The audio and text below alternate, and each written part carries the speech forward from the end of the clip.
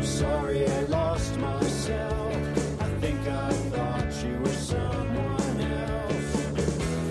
Should we talk about the weather? Should we talk about the government?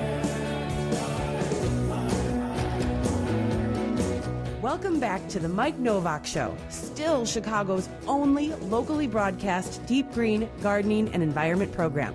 Broadcasting live every Sunday from the Genesis Art Supply Building on North Elston Avenue, on Q4 Radio, and at MikeNovak.net. Here he is again, Mike Novak. Hello, my friend, are you visible today? You know I never knew that it could be so strange. And this is specifically for Mr. DiMaio here. And Mr. DiMaio is in the studio. It is beautiful Sunday. It is a great Sunday. I got through all the construction and destruction on Western Avenue from Addison southward to Elston. Yeah, it's pretty crazy there. Although it's a lot better than it was. I haven't been in this stretch for quite some time. I used to be a regular because my son went to Lane Tech. Oh. And I would constantly use this path to pick him up or drive him there or go to events. And I remember that bridge that goes over the Chicago River was literally a war zone for about 5 or 6 years. Remember that? Yeah. And frequently you saw either people with blowouts or hubcaps at the other end of the bridge. They would just go flying out, you know? Yeah. So this is good that they're doing that. I mean, the city needs to repair their infrastructure, and hopefully it'll help the overall paths of cars and trucks and bicycles as well. Yeah. Well, you couldn't take a bicycle over that bridge. You were taking your life in your hands by doing. You're just driving over it. You were taking your life in your hands. And speaking of kayaks, I know Peggy mentioned this before. I don't have my inflatable kayak with me. Why not? We're so disappointed. I just, when I pulled my muscle in my back about a month ago, I said, okay, no more kayaking for a while. But I used to kayak and canoe this part of the Chicago River, and frequently going under the Western Avenue Bridge, oftentimes when a couple of big semis would basically go over the bridge from left or from north or south, you would sometimes see pieces of concrete or asphalt fall into the river. No, really? Yes. Oh, my yes. boy. It was one of those things that all of a sudden I'm like, what was that? And I realized it was the bridge basically falling onto our heads. So that was another good reason to repair the bridge, top and the bottom. Yeah, yeah. And the fact that they did it at all, I mean, and for a couple of weeks there, just in that whole area, because there's also major construction at Elston and Fullerton and Damon. Yeah. Okay, and they're rerouting that whole thing. But that was a really bad. That was one of the worst intersections in the city. Yeah, I think it was rated the worst at one point. Was it? Yeah, I think it was. Yeah. So that and then they tore down the big bridge on Western, and for a couple of weekends you couldn't get in or out of the area. Right. And there were certain times of the day it was completely gridlocked, and you were stuck. And it's interesting because we talk about how those intersections have extremely high travel times. You have a lot of cars that are idling at the lights. It would be interesting, Mike, if someone do a real detailed study of the ability for plants and trees to flourish in those areas. I'm sure it's not very high. And if you would do some sort of study on birds, do birds actually try to build a nest or a life in those areas? So, one of the reasons why, well, I shouldn't say one of the reasons, one of the good things about moving the traffic through those areas faster or just more efficiently, it probably helps the ecosystems and the biodiversity of even urban areas. And in people on bikes, you're sitting there and you're breathing in basically fumes for almost 5 or 8 minutes. So there's a lot of benefits from it. There really are. Well, and that's an actually interesting point, which has nothing to do with weather or meteorology or climate, but a lot to do with the environment and sustainability. Exactly. Yeah. But watching Chicago, and this is really in the past 10 years, become a bicycle city. It's really changed. Yeah, they've done good things, and I think when they put in that bike lane north of I think it was Addison on Elston all the way to Foster Avenue, or It was a disaster because they took out one of the lanes for cars, and they made it a 2-lane to a 1-lane. And what it did was it actually increased the travel times. And I don't really see a lot of bikes on that part of Elston. Yeah. Well, but in other places like Milwaukee, has become bike central. All right. And unfortunately, there was a fatality recently. Right. And there's been a couple of fatalities recently, and unfortunately, that's going to be part of the transition. Right. But we're not Beijing yet. And we don't want to become Beijing from a standpoint of air quality. No, we don't. Yeah, but and one of the ways you do that is you have more bicycles on the road. Right. And I can remember back in the 80s, my brother was living in London, and I went to visit him, stayed for about a month, and he had a bicycle waiting for me when I got there. Nice. And so I was out there. In London, it's a great city to bicycle. Yeah. I mean, because the streets are small. You have bikeable weather, if you want to call it that. Yeah. 11 months out of the year. But I'll tell you something. They had the what do they call them? The circles, the traffic circles. You're taking your life in your hands if you're on a bicycle there. Because when I was in Paris last summer, I had a bike with me every day. They're everywhere. And I biked around the Arc de Triomphe, which was insane. Because in the Arc no. The river is sane. Okay. Yeah, I know that. No. But thank you very much. Thank you. But there's about I think there's 8 lanes of traffic that go in and out of the Arc de Triomphe. It is absolutely crazy. And I actually got across it to hang out under the Arc, and then a nice gentleman with a uniform on and an AK-47, who was part of the Paris police. That's what they carry out there. And some of the oh my goodness, yeah. Well, they've had some issues. Yeah, said that's you true. need to take your bike out of here and back over where you were. I'm like, well, can I go back through this way where the people are? He goes, no, you have to come the way you came, which was basically trying to get across 8 lanes of traffic. I did it, but it was crazy. Oh my goodness. So yeah, I mean, so getting back to the environment, biking is great for reduction of air pollution. I think the city and your health, as long as you're not sucking in carbon monoxide. Right, yeah. And we got a long way to go on that, but I think Mayor Emanuel's and his staff has gone a long way to promote that, even though they got rid of the Department of the Environment years ago, which is still a big sticking point. It's a huge sticking point with me. I don't know if it is with you. I'm so glad that the bike thing is working. It's his record on the environment is the best you can say. The absolute best is that it's mixed. Yeah. That's the way I feel about it. By the way, I got to try something because you never hear this when you're on the phone calling in. Okay, I just wanted to make sure that.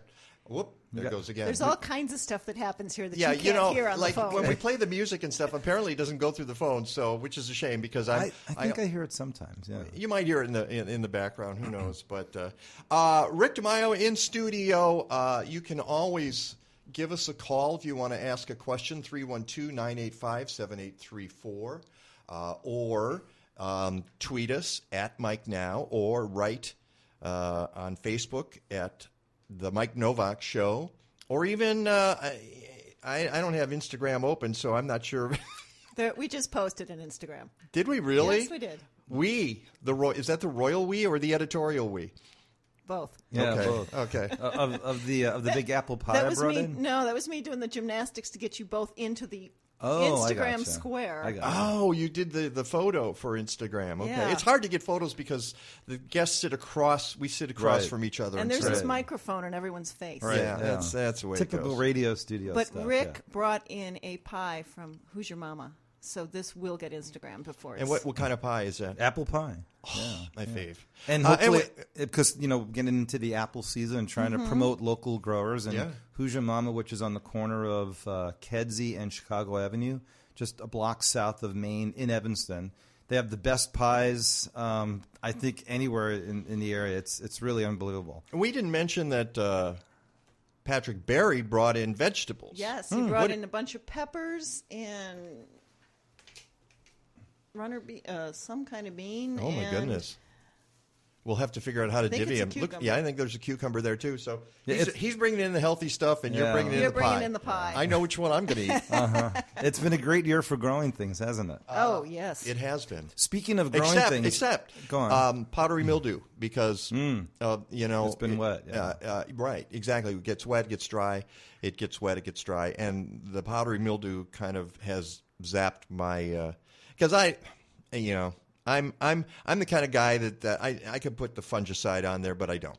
I'll cut off some of the leaves and keep the plant going for a while.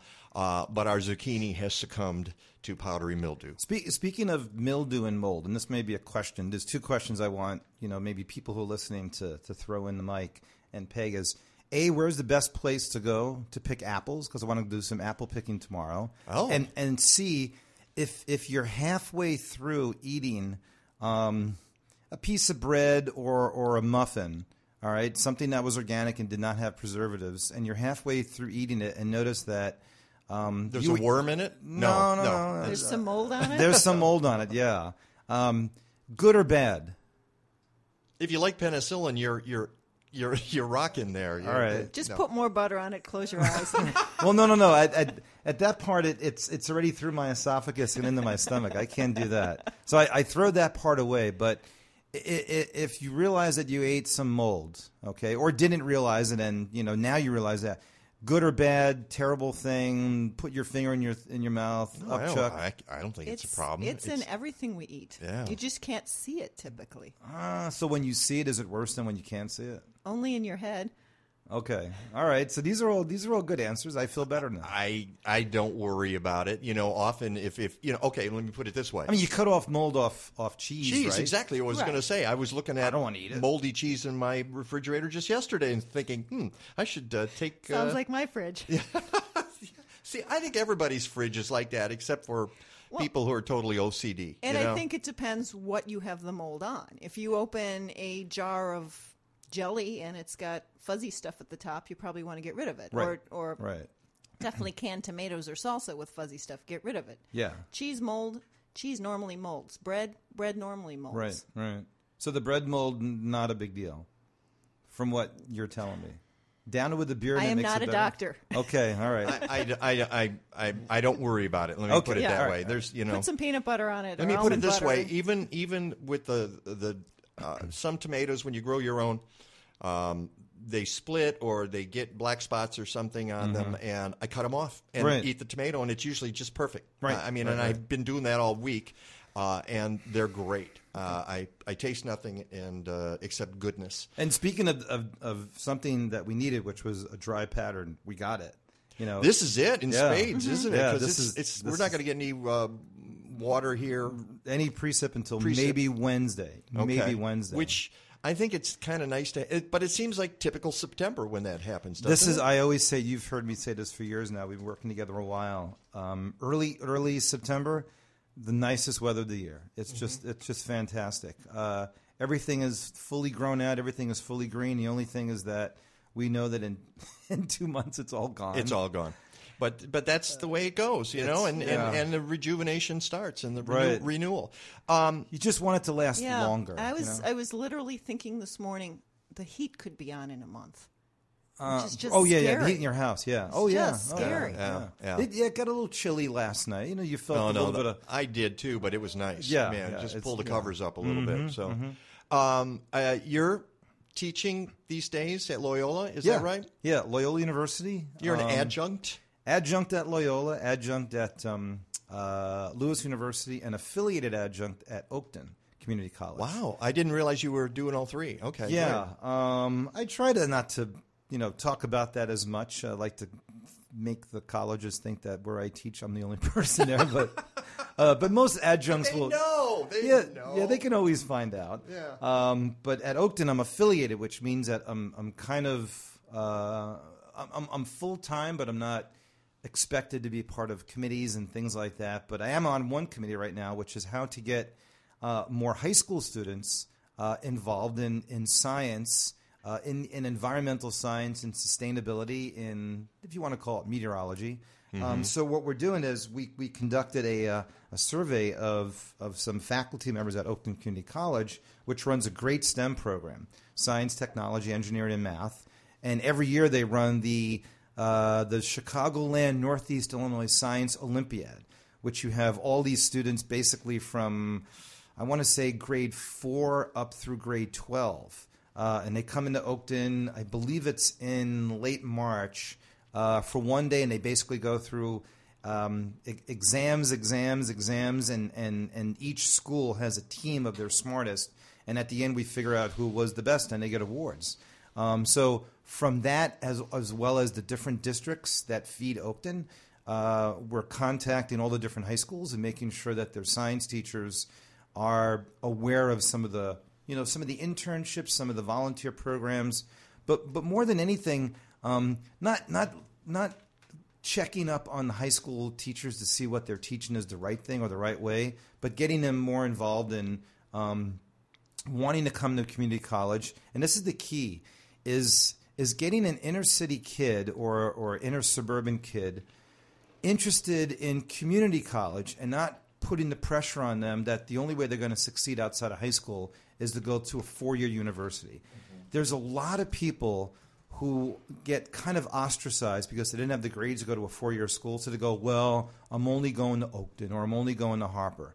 Community colleges are the bomb these days. I really believe that there is a huge push. That's a quote, by the way. Community colleges are the bomb. Rick DiMaio. It really is. And with President Obama's plan to make it more affordable and to put more money towards it, there's been a huge increase in students, not only young but also old, going back to school. And community colleges is where you can go and still be at home and work and learn a lot. So part of the program that we're doing at Oakton is to get the high school students involved through the high school teachers, and then that'd be a nice, kind of bridge to go right into Oakton or Harper or Northeastern, which is a private school. But to not feel bad about the fact that they're going to a 2-year school. Sometimes I talk to students and they go, well, I'm here first before I go to U of I. I go, I understand it, but don't feel bad about it. You're in college. You're learning, and that's an admirable thing. So we're trying to make sure that the science that they're getting in high school will help them by the time they get to college.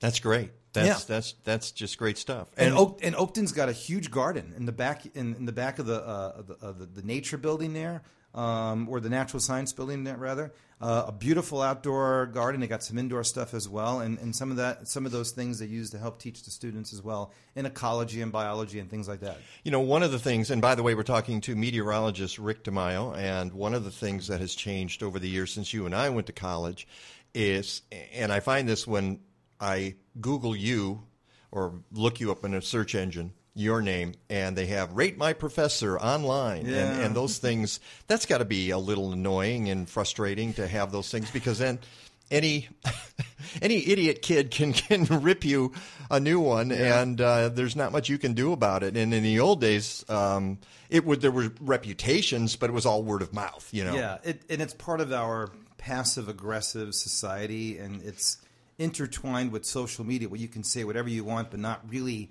stand in front of someone and talk to them eye to eye, where you're going to probably edit what you're saying, or you're going to say, you know what, I liked this part, but I really wish you've done this differently. So part of Rate My Professor is good because the good teachers will get the students because they're good teachers, which is good.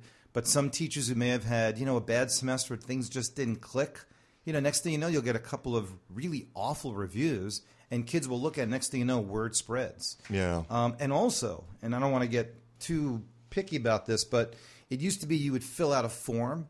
Now evaluations are done through, basically a laptop or, a computer in the school library, and you can just let it all out and send it, and all of a sudden you may have a department chair looking at 30 good ones, and they see 2 bad ones, and they go, hey, look at these 2 bad ones here. What happened? Yeah. So there are some good things about it, but I think ultimately people just have to realize that words that are typed, once you push the send button, you can't get them back. Yeah. Sometimes you got to go, I don't think I really wanted to say that.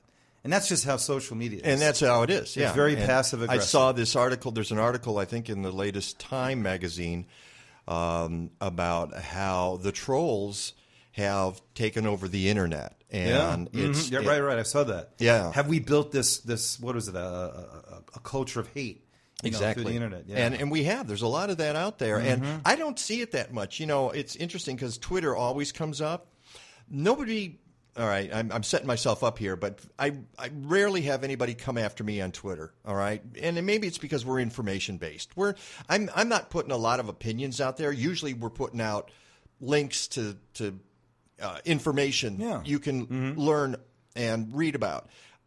So I don't get that sort of backlash. But Twitter seems to be the worst, and I just don't experience. So I'm knocking on wood here. I'm hoping I don't. And there's so many people. When I was in TV for 16 years, I'm glad I was out before the Facebook and Twitter sensation.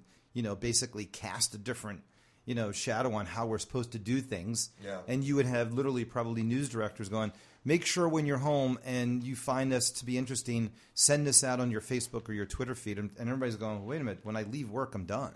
But now people are working. Not anymore. 18, 19, 20 hours a day. And sometimes sending tweets out that they go, I probably shouldn't have done that. So there's much more of that. And I make sure, first off, I've never had a Twitter account. And I make sure that if I get any of these requests from students to like them on Facebook, I usually just say no. I think there's a wise choice. Yeah, thanks, but no thanks. Yeah, you got to have this certain boundary between a student, the distance. Teacher. Yeah, and it's weird because I'm in completely opposite frame of mind because I want people to follow me so they'll know about the show, so they'll listen to the show, and it's a different thing. But I still have to be careful because I get these friend requests. And there's no other information and no mutual friends. And now I got to make a judgment call. And I got to go to their site and try to see if I can find something that will give me a clue. And if I can't, then I delete it. There's not many much of those are just phishing. Yeah, they're exactly. not real. You got to be careful about. Yeah, right. Yeah. All right. To the subject at hand, the New York Times this morning headline: flooding of coast caused by global warming has already begun. And what they say here, I just saw this because Patrick alerted me to this before he left. He says, for decades, as the global warming created by human emissions caused land ice to melt and ocean water to expand, scientists warned that the accelerating rise of the sea would eventually imperil the United States coastline. Now, those warnings are no longer theoretical. Right. The inundation of the coast has begun. The sea has crept up to the point that a high tide and a brisk wind are all it takes to send water pouring into streets and homes. Yeah, and I think we saw that yesterday in parts of Atlantic City with the storm surge and the high winds due to the remnants of which was at that point yesterday Tropical Storm Hermine. It doesn't take much. Now Hermine is pushed a little bit further out into the sea, expected to then moved westward. So even though it's not going to have the same, quote, path that Sandy did, which was pretty much east to west, the fact that it's sitting there for 72, almost 96 hours, this constant battering of the waves, what you're doing is you're taking the sand at the basically the edge of the shoreline, removing it, and now having less of a barrier, a natural barrier, to protect your coast or your streets, from the inland flooding. And it's very interesting to note, Mike, the National Hurricane Center yesterday, when what we call the deep convection ring that usually surrounds a hurricane or tropical storm, once that was detached to the north and east, Hermine became what's called a non-tropical storm. Now, Hurricane Center will follow all tropical systems. When Sandy became non-tropical back in 2012, they said the storm has now become non-tropical. We are handing off all watches and warnings to the local National Weather Service offices. That was a PR and forecasting disaster because what happened was everything was now pushed off the National Hurricane Center. All of your National Weather Service sites, which along that area there's probably about maybe 5 or 6, Philly, New York City, Boston, down into Washington, D.C., Charleston, North Carolina, or Charleston, South Carolina, Cape Hatteras. They had to then handle all their own forecasting from a standpoint of winds and waves, which is okay. But what happened was Sandy was no longer called a hurricane. So all of a sudden people said, well, what do we call it? And then it became called, became a superstorm, which no one really knew what that was. But what happened was the people who lived closest to the shoreline didn't really then take the storm seriously enough to protect themselves. So you had, 9, 10, 12-foot storm surge, which is almost Category 3 for a non-hurricane. And people were pretty upset about it. About 2 months later, I was at a National Weather Service, or AMS, American Meteorological Society conference in Austin, Texas. And they had a town hall meeting on Hurricane Sandy. How did we do? What could be done better?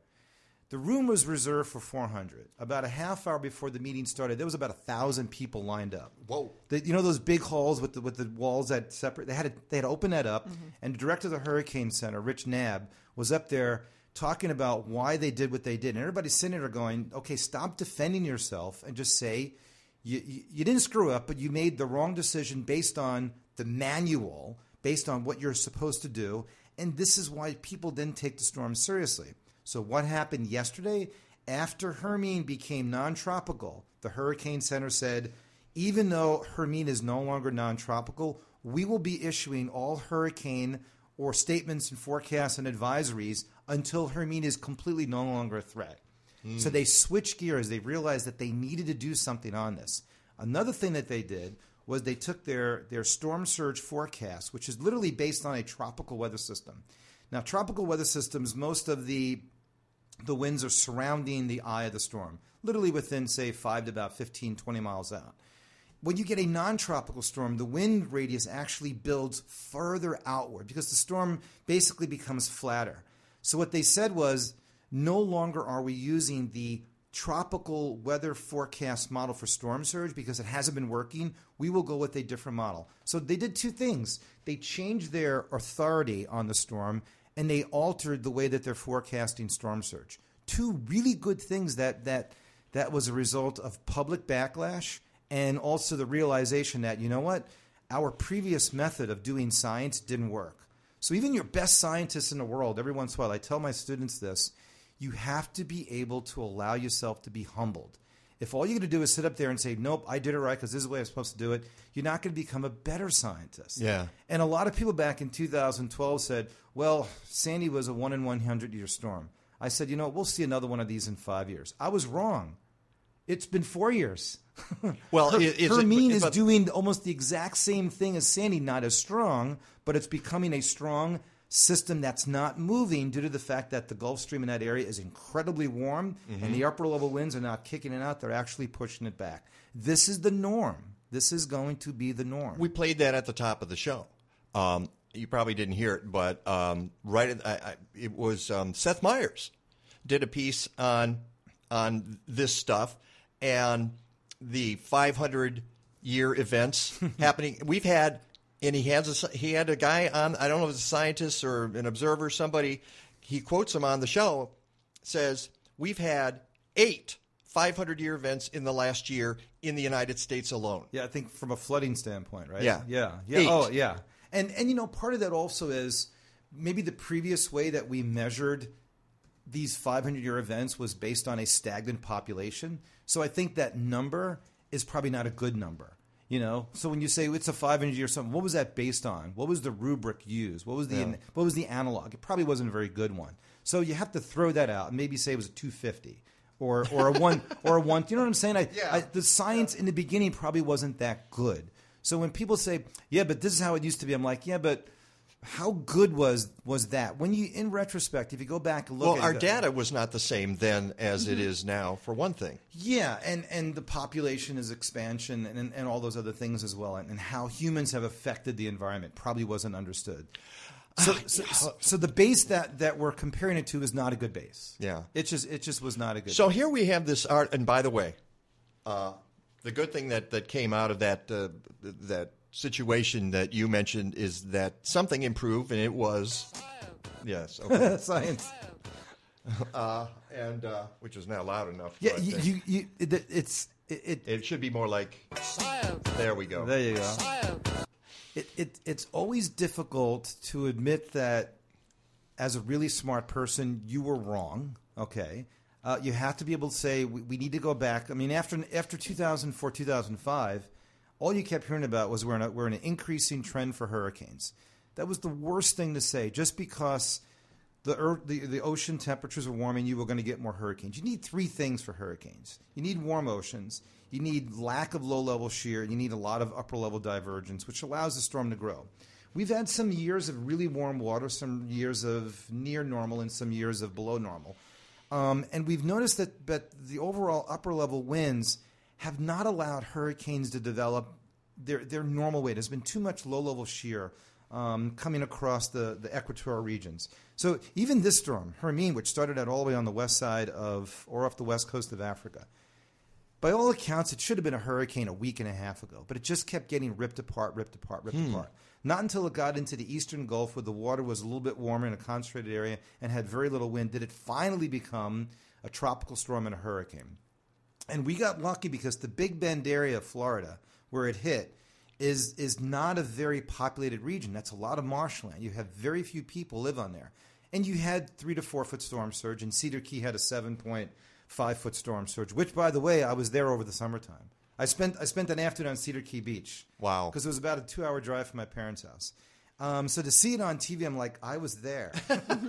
And then I think I was the weather black plague for the Southeast, because when I drove from Chicago down to Florida, seriously, I stopped in Valdosta, Florida at a Chick-fil-A and got lunch, and they were hit. I went down to Florida. I went to Cedar Key. They had their record storm surge.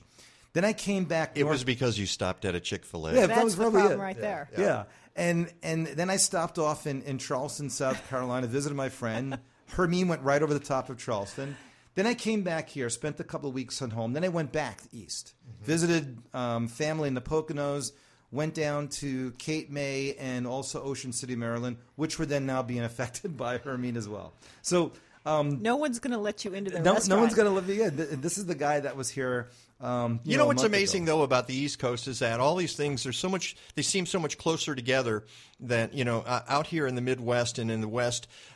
You're not making a side trip from St. Louis to Yellowstone or anything like that. Okay, that's 2 days. Yeah, that's 2 days. And but on the East Coast, a lot of these areas are. I'm not saying Florida is right next to New York. Right. But it's so much denser population there. Yeah, you go down to Charleston, beautiful city, but you have homes that are literally built on a brick wall with a fence, and then there's the ocean, which is right there. So obviously the effects are much greater. But to get back to the earlier point about, we had Sandy and we had Hermine. Now, Hermine's not going to be a $1 billion storm. It'll probably be a multi-million-dollar storm for the Northeast. It's not going to turn in the way that Sandy did? It's still going to go in a little bit, but the thing with Sandy is Sandy was such a much larger storm and had a much larger storm surge that once Sandy started pushing, it didn't stop. So when it got into that New Jersey, New York area, not only did it hit during high tide, but also full moon as well. Uh-oh. So you had 12 to 13 to 14-foot storm surge. And I seem to recall that there was a front that was backing up at the same time, pushing Sandy. So you had the hurricane winds, and then you had this front coming in from the northeast and backing in and pushing it all inland. Yeah, the whole thing metamorphosized into something that we had never seen before. But if you look at the overall dynamics with Sandy and the overall dynamics with Hermine, they're the same. They literally are the same. It's like looking at an NFL player and like a college football player. They look the same, they're built the same, but one's bigger and one's not. Mm-hmm. And this is going to be something that they have to be concerned about is slow-moving storms, the erosion of beachfront property, which is going to be huge with this event. Probably not as much, but think about the economic loss of people not going to places like Ocean City, Maryland, and Cape May, and the boardwalk of Atlantic City. For Labor Day. For Labor Day weekend, which is usually it's more populated on Labor Day weekend because the weather's usually much better than on Memorial Day weekend. Right. And you have 4 days, Friday night, 4 nights, Friday night, Saturday, Sunday, and half of Monday. So your hotels are probably still getting their money because people have rented it or reserved it a while ago.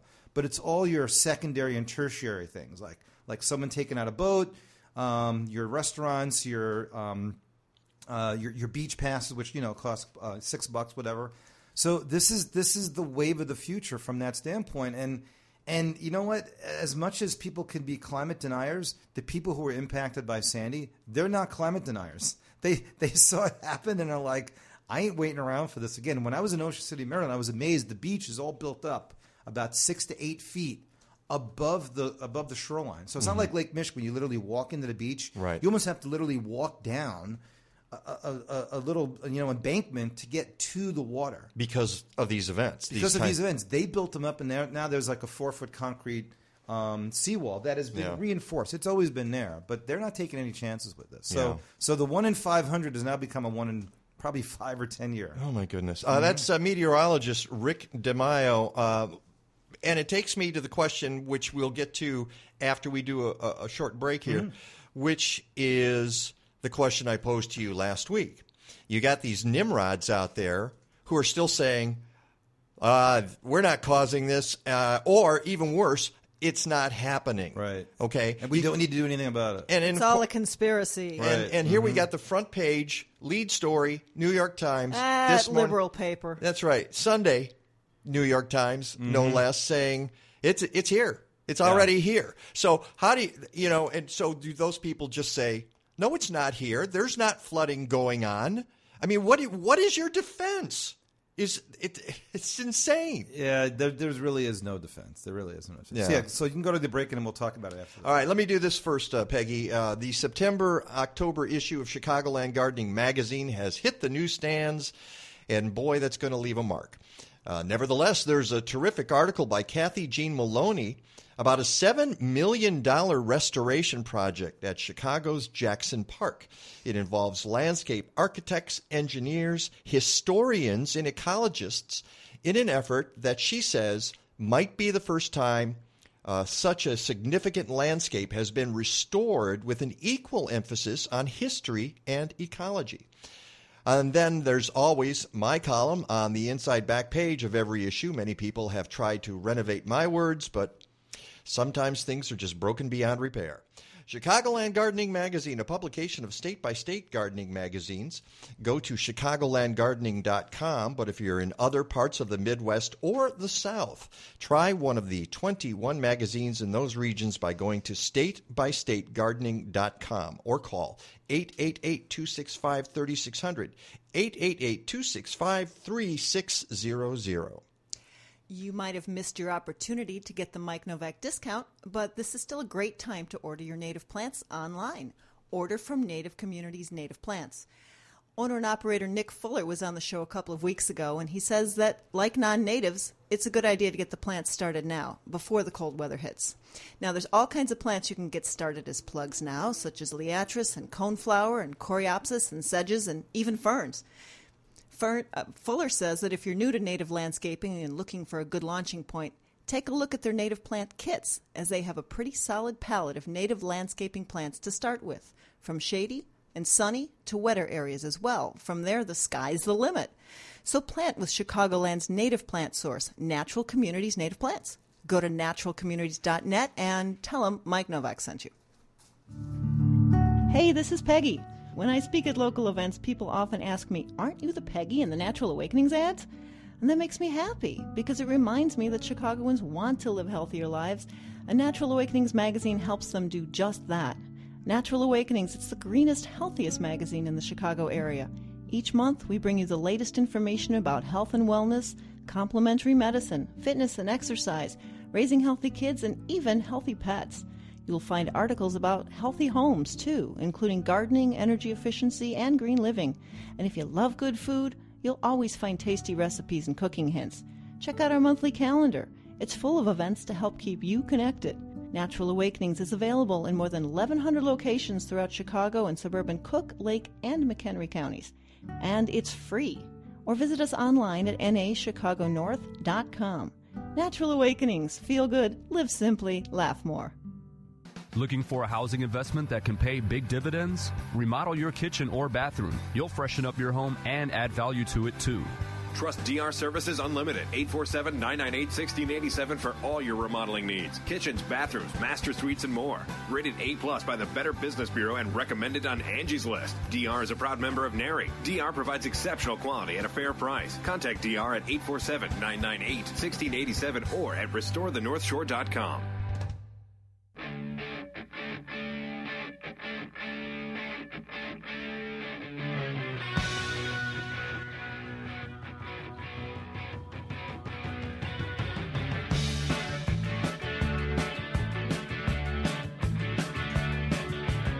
This song is also in honor of Rick DiMaio.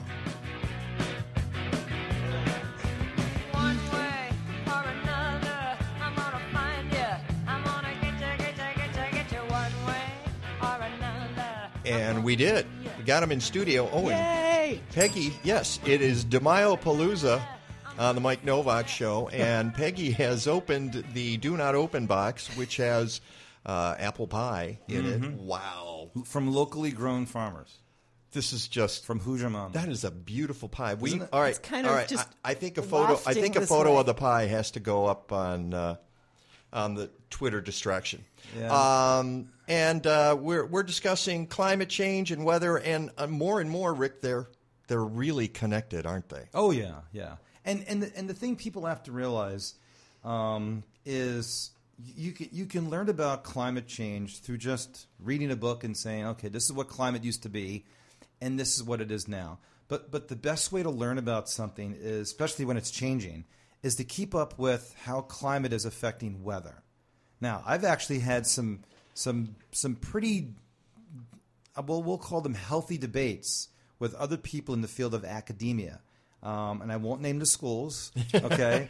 But how to properly teach climate change. Do you just teach climate change, or do you teach climate variability, which is how climate change induces variability in patterns? And then do you also teach how it alters, synoptic scale weather patterns, which is basically a large scale pattern that can impact weather for 3 days? And do you also teach some of the, not so much the fallacies, but the things that we've gotten wrong over the last 10 or 15 or 20 years with climate change? So you can look in a textbook and it may say warmer waters will lead to stronger hurricanes. Well, not all the time, okay? You're not going to get strong hurricanes all the time. You're going to get weak ones. So what you need to be able to do is to inform the student that every once in a while things aren't going to work out the way that we said them. However, you can still learn from that. In other words, the hurricane season has gotten longer. It's starting earlier, it's ending later. The area where the oceans are warming are moving further northward. So if you look at what happened to Hawaii just this past week, they had Hurricane Madeline, which was a Category 2, just barely missed them to the south. I mean, and this is uncharted territory here. We don't see that happening in Hawaii, do we? Well, we've had 4 landfalling hurricanes Hawaii in the last 60 years, okay? So if you say, okay, 4 in the last 60 years, that's basically 1 every 15 years. We had 2 this week. 2. We had Hurricane Madeline, we had Hurricane Lester, literally right behind one another. Right. And I still say the biggest news story. Like CTA buses. Right. The ones with the second, little accordion part. But what I call leapfrogging, where they're right behind each other, and you go, where were you 20 minutes ago, and now you're both together. I know. I remember when I was at Fox, Walter Jacobson did a story where he noticed that the buses were close together and they were both the same number, and he was like, why do we need 2 buses close together? The first one had people on it, the second one did it. Aren't we like screwing the people of Chicago by not having these buses maybe 10 minutes apart? And he would have like himself waiting on the corner, looking like someone who takes a bus with a stopwatch.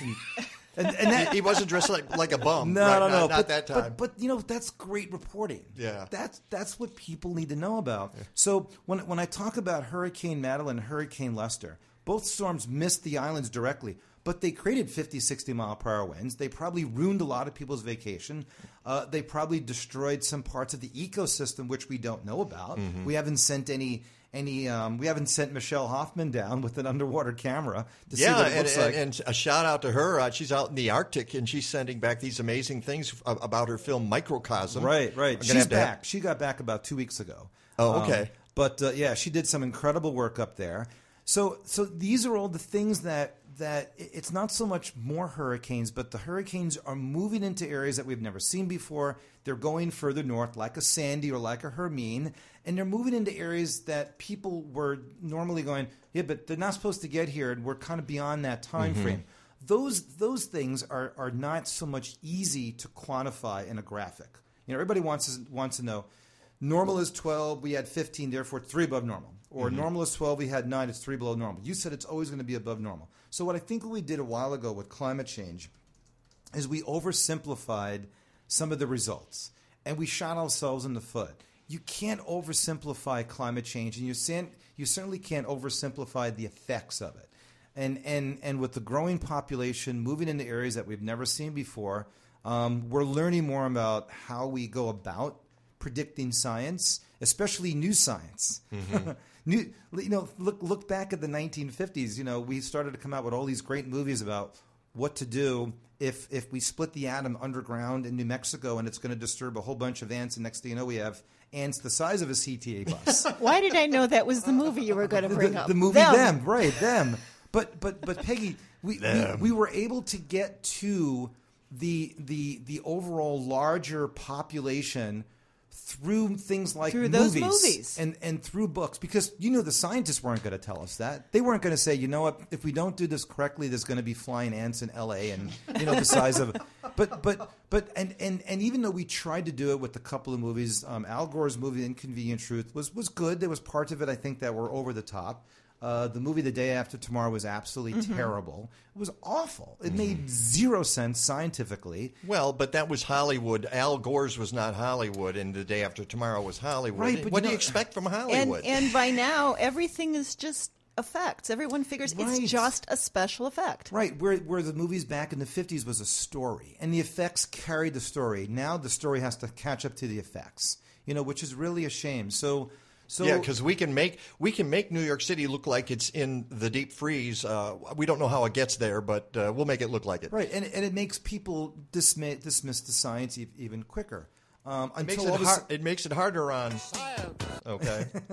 So you need like a gut check like Sandy, you need a gut check like Hermine, and maybe a gut check like Hurricane Madeline and Lester to go, you know what? Maybe we shouldn't build that resort on the northeast side of Maui there. We probably should stay on the west side, which is why those resorts went on the west side, because you're basically immune to hurricanes and high surf from a tropical storm. That could even be 500 miles away. I thought in the case of Hawaii, they traditionally come from the west going east. Don't those typhoons come that way? Well, for Hawaii, they actually come from the east, southeast, and move northwest. They basically kind of curve from like 4 o'clock on a clock to like 10 o'clock. Just the way they curve around. Well, the last one, which is almost similar to what you said, Hurricane Iniki back in 1992 came from the south and went right over the top of Kauai. And that was a Category 4. It was small, but it nailed them. It really went, holy smoke, where did this come from? Now, that wasn't really part of climate change. That was pretty much an outlier storm. Right. But the bottom line is we had probably a half dozen hurricanes last year in the East Pac that didn't hit Hawaii just due to dumb luck. And one of the things you have, and that's one of the reasons why we have percentages in the field of science, you have an 80% chance, 20% of it is it may not happen, or it just didn't because it just didn't. And there's no other way of explaining it at that point. All right, let's get to a couple of questions that have come pouring in. And one is from Annie Haven. Hi, Annie, out in the left coast. And she says, I hear Southern California is in for hurricane-type weather to hit between September 9th and the 16th. I'll try to find the link, but would love Rick's take on it. Yeah, and Annie always has some great points. Because she's in the middle of the drought, and we don't appreciate that here in the Midwest. We really do not get it. Yeah. Just as we really do not get the how many feet of water in Louisiana that happened the other week. Okay, we don't get it. Yeah, and that was another thing that the Hurricane Center was kind of. I don't think wrongly accused it, because that storm never had a name to it. It was just a tropical wave, and they didn't really have much to do with it. But I think we've begun to realize that some of these natural disasters, climate-related or climate-induced, if you want to call it that, we need to change the way we go about discussing some of these medium-term storms, if something is going to produce 20 to 25 inches of rain, do we just continue to say, severe flooding is expected, or we give it a title or a name so that people will become a little bit more aware of it? Because studies have shown when people hear the name of something, they react differently to it. Oh, no, don't. I know. The Weather Channel with their naming of storms. No, don't go down that Winter path. storm, blah, blah, blah. Yeah, but you know what? I have to say... Rick and I have had this discussion ever since the Weather Channel started naming storms. Well, the problem with how the Weather Channel went about it initially, and we'll get to Andy's question in a second, was... They basically, any winter storm, they gave a name to it. But you can't do that because if you have a 4-inch storm going through the Twin Cities in Green Bay, people don't care about it. Right. It's snow. But if you have a 4-inch storm going through Little Rock, Arkansas, Montgomery, Alabama, it's a big thing. So what they did was they said any storm's going to get a name, but I've seen nor'easters go up the East Coast, produce 40, 50-mile-an-hour winds, and they're not given a name because it's not tropical. But as soon as it becomes tropical, you always worry about, well, could it become a hurricane? Which we know is obviously going to be bad. But that what's going to lead to is cold front Adam is going through, and you go, and then now you're naming everything. Yeah, I agree. And that's, but you know what, it's a good debate. It's healthy. It makes us, understand that you have to adjust science according to the needs and the demands of the public. And I think that's good. It's a good thing to talk about. But speaking of hurricanes and things being named, a couple of days ago it looked like there were going to be a few storms developing off the Baja of Mexico and moving up into Southern California. Now it looks like that may not be the case. And typically, even if something does move in that area, you get some high clouds, you get maybe a little bit of rain, but it's really, really rare for anywhere north of San Diego, which is 99.9% of Southern California, to be impacted with any flooding rains.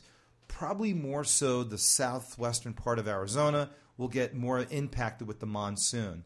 But I would say any impact from any tropical storm in Southern California at this point does not look to be anything significant. All right. And the other question? So the other question came in from Tom Ahern. And he wants to know if you have any thoughts on the upcoming winter. Always dangerous. Well, yeah, and whenever we talk about a forecast for winter, you always have to compare it to normal, and then you have to compare it to what happened the year before, because people always remember the year before, or they remember the year before if it was bad. I remember back in 1967. Right, yeah, or that, and the snow was over, and my parents maybe walked to school, something like that. Last year, obviously 2015, one of the strongest El Niños ever. We had our biggest snow of the year, which was on the Friday before Thanksgiving. That was the biggest snow of the year. And I remember that. Yeah, we there was no snow last year. Basically. Yeah, there were very few large events. But that event that took place in November, and I think we even did a brief. I don't know. I think we were talking on the phone before that happened, Mike. But that was actually induced by an ex-typhoon that came all the way across the Pacific Ocean and went and basically got joined up with our mid-level flow here in the United States and produced a very, very strong cyclone, which had very heavy amounts of what we call warm advection snow on the front side, some thunder, some lightning, and then we had cold advection snow on the backside, which gave us lake effect snow. So we had two different types of snow in the same system, which was very unusual. But that's what you can get sometimes in mid-November because the lake is still relatively warm. So I don't see us getting into an early season cold pattern, mainly due to the fact that the West Pacific, meaning the area from like the Dateline to, say, Japan, has been relatively quiet. If you get a very active late season typhoon or late typhoon season going, that typically induces early season cold outbreaks. And because the lakes are so warm, we would probably have a fairly good chance of getting significant lake effect snow. Mm-hmm. So because I don't see that happening in the Pacific, I cross off early season lake effect snow as being significant. Okay? So from that standpoint, you could probably take 6 to 8 inches off the board. All right. Is there for the season? For the season, right. All Is there a strong El Niño? The answer is no. Okay, two things can happen with El Niño. The first one is they obviously keep the Arctic air north. So we had 5 days below zero last year. We typically average 12. During the super cold winter of 13-14, we had 23. Okay, we had record number of hours of below zero as well. So with the onset of La Nina, it's flipped pretty quickly. Yeah, it just sort of, El Nino just disappeared, didn't it?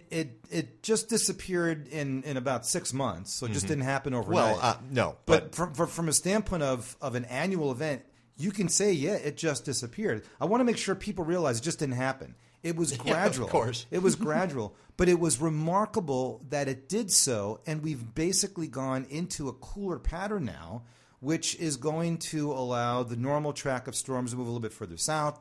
That generally pulls cold air further south. So we're probably going to have maybe the normal of 9 to 12 days below zero. Okay, cold air does two things. It allows snow to stay in the ground longer, which keeps temperatures colder. So you would probably say that our overall chance of being closer to normal is probably better.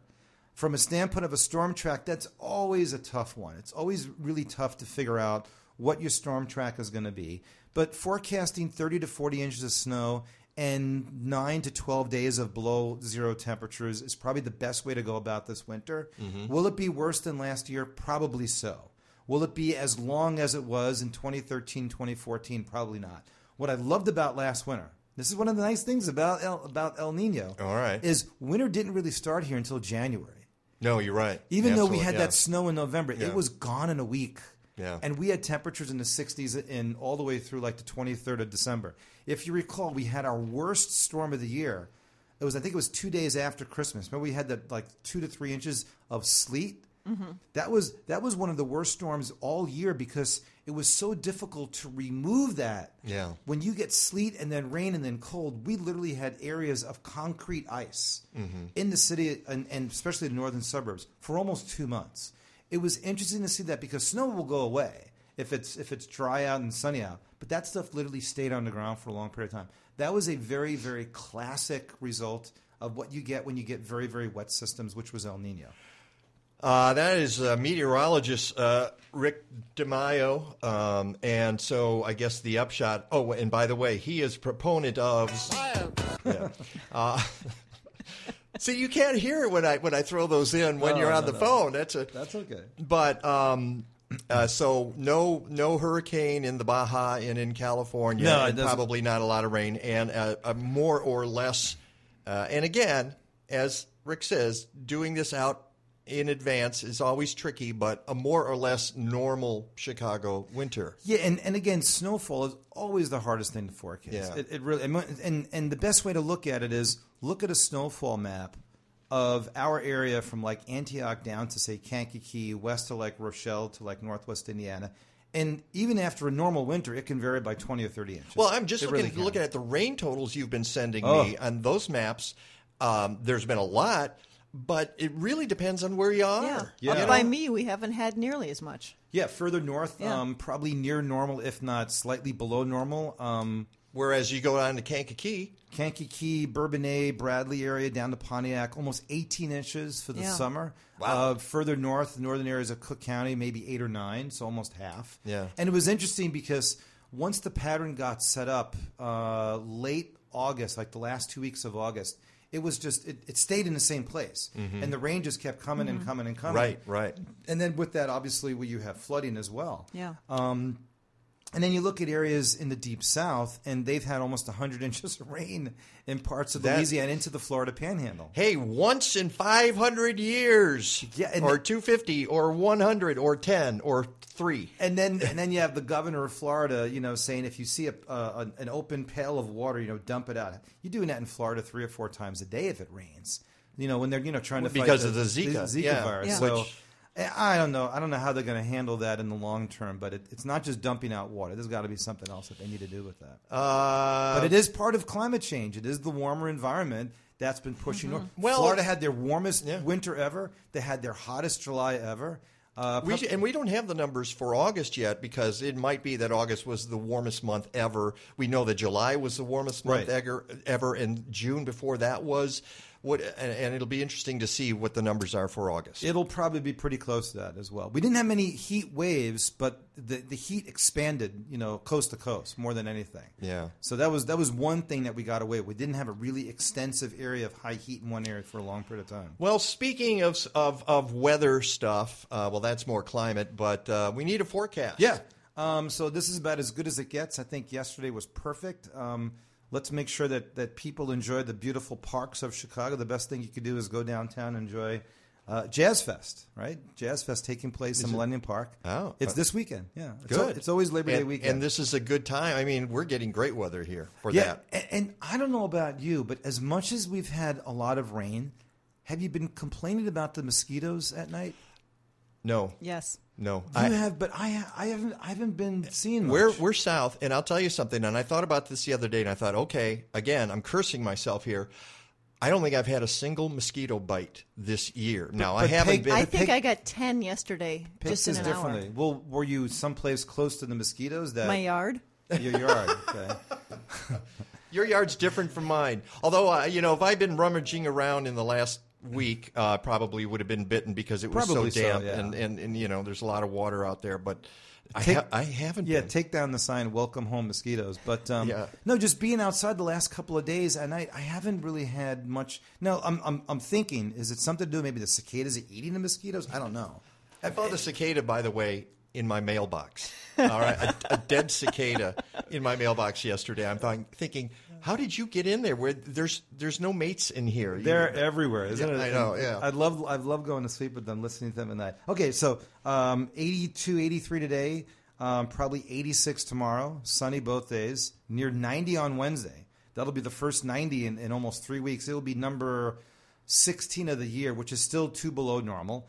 And a little bit of rain comes at us on Wednesday and a little bit on Thursday. But I sent you some information for the 6 to 10 and 8 to 14 day outlook. And we're basically right on the edge of a cool down that begins in about 2 weeks. And it definitely looks that once we get to about the 16th, 17th, 18th of September, we get into a significantly cooler pattern. Now, a little bit warning on this. This is based on non-tropical weather systems getting into the long-term flow. About a month ago, I talked about this as well as us getting into a cooler pattern. As soon as the tropics got going, the cooler pattern never happened. So there's a pretty good chance this time of the year, an 8 to 14 day outlook could easily go back to being an above normal pattern. Based on because of the tropics. Because of the tropics, yeah. Interesting. Yeah, so this storm that's now off the coast of New York that's going to sit there for 5 days has literally altered our pattern here in the Midwest. It'll happen. It'll literally push the dome of air such that any cold front coming in the Midwest just doesn't have a chance of moving here. A question I've always wanted to ask. Sure.